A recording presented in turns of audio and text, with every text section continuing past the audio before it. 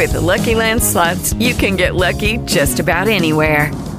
This is your captain speaking. We've got clear runway and the weather's fine, but we're just going to circle up here a while and get lucky. No, nothing like that. It's just these cash prizes add up quick. So I suggest you sit back, keep your tray table upright, and start getting lucky.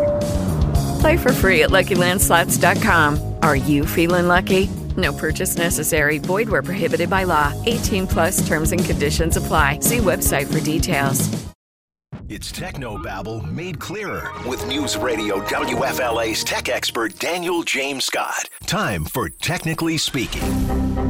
And it's 6:52 on AM Tampa Bay, and Daniel is on board here right now with a little timely information here regarding cybersecurity and the 2020 election.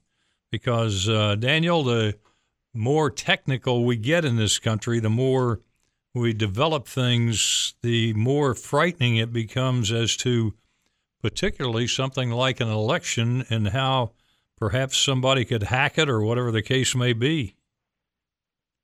Absolutely, Jack, and good morning, everyone. The good news is that Florida had no serious reports of election issues yesterday, nothing like Michigan or Nebraska where folks got robocalls instructing them to vote today, which of course would be too late. But the truth is there's still time for Russia, Iran, or another U.S. adversary to launch a cyber attack aimed at discrediting the election. Consider a phony claim from a foreign adversary that they compromised election infrastructure, presumably backed up by, say, a technical issue that they can claim credit for. Such an issue did happen in Georgia yesterday. Or even spreading disinformation by spoofing emails that appear to be from legitimate organizations. Spoofing is when a hacker disguises a communication to make it look like it comes from a known trusted source. Of course, social media is at the center of any information spread, and these companies have pledged to fact-check posts making false claims about the election's legitimacy. Bottom line, Jack, we've done our first job yesterday as citizens by voting. Our new job going forward is to be just extra vigilant and maybe even take the technology break and let News Radio WFLA deliver you the news. Yeah, very good idea. Daniel, the one big thing we keep hearing about the Russians interfered with the election, or the Chinese did, or whoever it might be. How do they effectively interfere with an election or change the outcome of an election? Most of that is surprisingly not technical, Jack. They're just using technical means to do it. So misinformation is the thing that you continue to hear. Misinformation can happen in a lot of ways. I just mentioned the robocalls. We don't yet know where those came from, but the idea of getting somebody the wrong information so they don't go to the polls is a great way of influencing an election if you're a foreign adversary. So those types of things we just have to be really careful of going forward. A lot of the times, again, it's not infrastructure. It's just playing with folks' psychology to get them to do things that they wouldn't normally do. How are the social media giants, the Twitters, the Facebooks, how are they getting a hold? And, you got to be quick with it and make sure that this misinformation, it's not getting out there. So how do they do that? And how do they make sure for the next election that we continue to take steps to make sure that we're not being impacted by foreign adversaries? Yeah, Aaron, great question.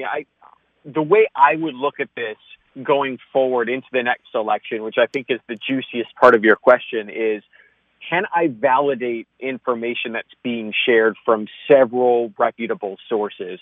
The challenge is always a kernel of some sort of truth spins into some sort of other fabrication, and then from there just spreads across the internet. And as you mentioned, those are very difficult to catch early. They're very difficult to dissuade people from when they have spread. So being able to find and use technology and maybe even artificial intelligence to verify against several sources, that seems like a really great way to be able to do that. Well, it'll be at what point do we find out that it happened during this election, if indeed it did? Oh, man, I think the real unfortunate thing is, we're just finding out things now that happened in the 2016 election. So we have to have some faith in the process that we'll get some real answers this week, and we'll move forward, and we'll likely find out in the years to come what actually happened. Oh, in the years to come. That'll be nice. Yeah.